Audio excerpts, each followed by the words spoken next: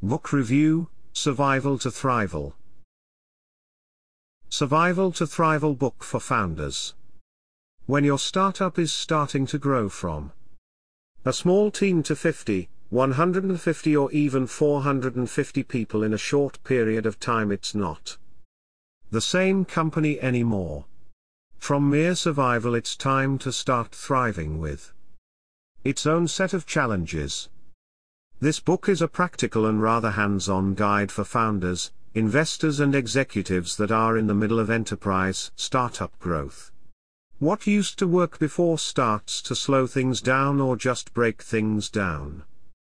When the company grows, its people need to change, shift roles, unlearn and learn new skills, and sometimes just leave if it's too hard. None of this is obvious or easy, yet it's crucial for success. A company CEO needs to be able to zoom between micro, macro and everything in between while having a mindset of confident optimism and total paranoia at the same time.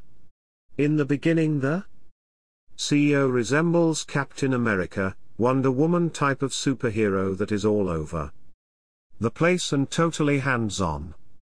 The next phase is Captain America and the Avengers, where a team of superheroes band together to tackle the growth issues while everyone have their special superpowers.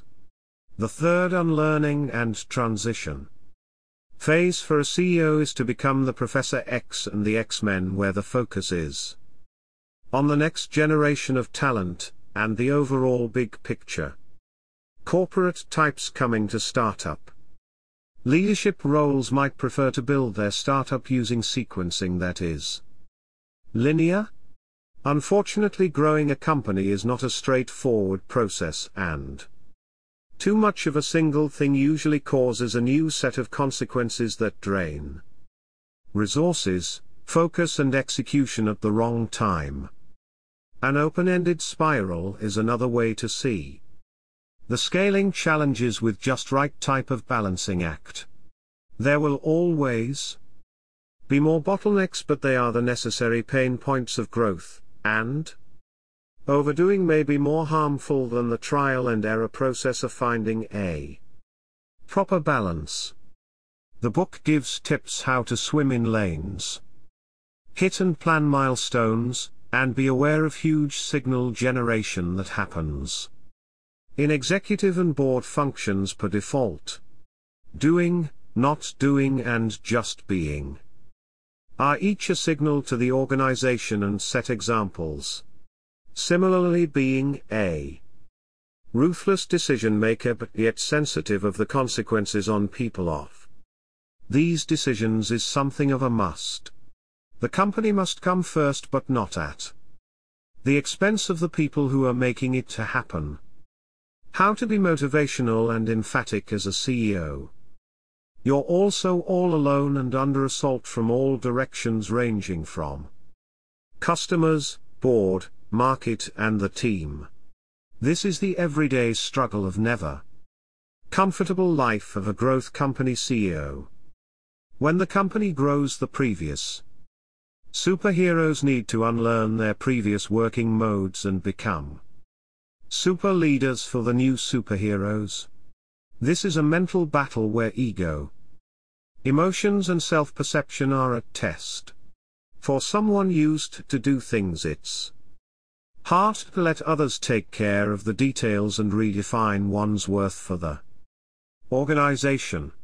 Yet, this is exactly what is needed when the headcount becomes too big for the old organizational ways to work. Each transition point from survival to growth and finally to scale have their own peculiarities.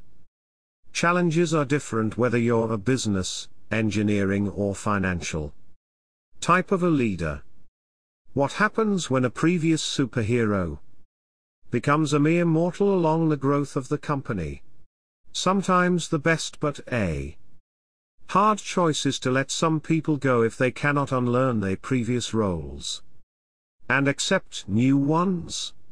Company culture becomes a crucial success factor. The bigger the startup, becomes avoiding the bozo creep by hiring too fast just to hit the numbers is as important as having a clear, consistent and strong culture where people know where they stand and what is expected of them. Overall, the book's message is that growth affects everyone, and everybody needs to change or be changed. Nobody can expect to have a stable or consistent career path when the requirements of the growth company change yearly if not quarterly. Unlearning becomes even more important than learning new things. Buckle up, there's turbulence ahead.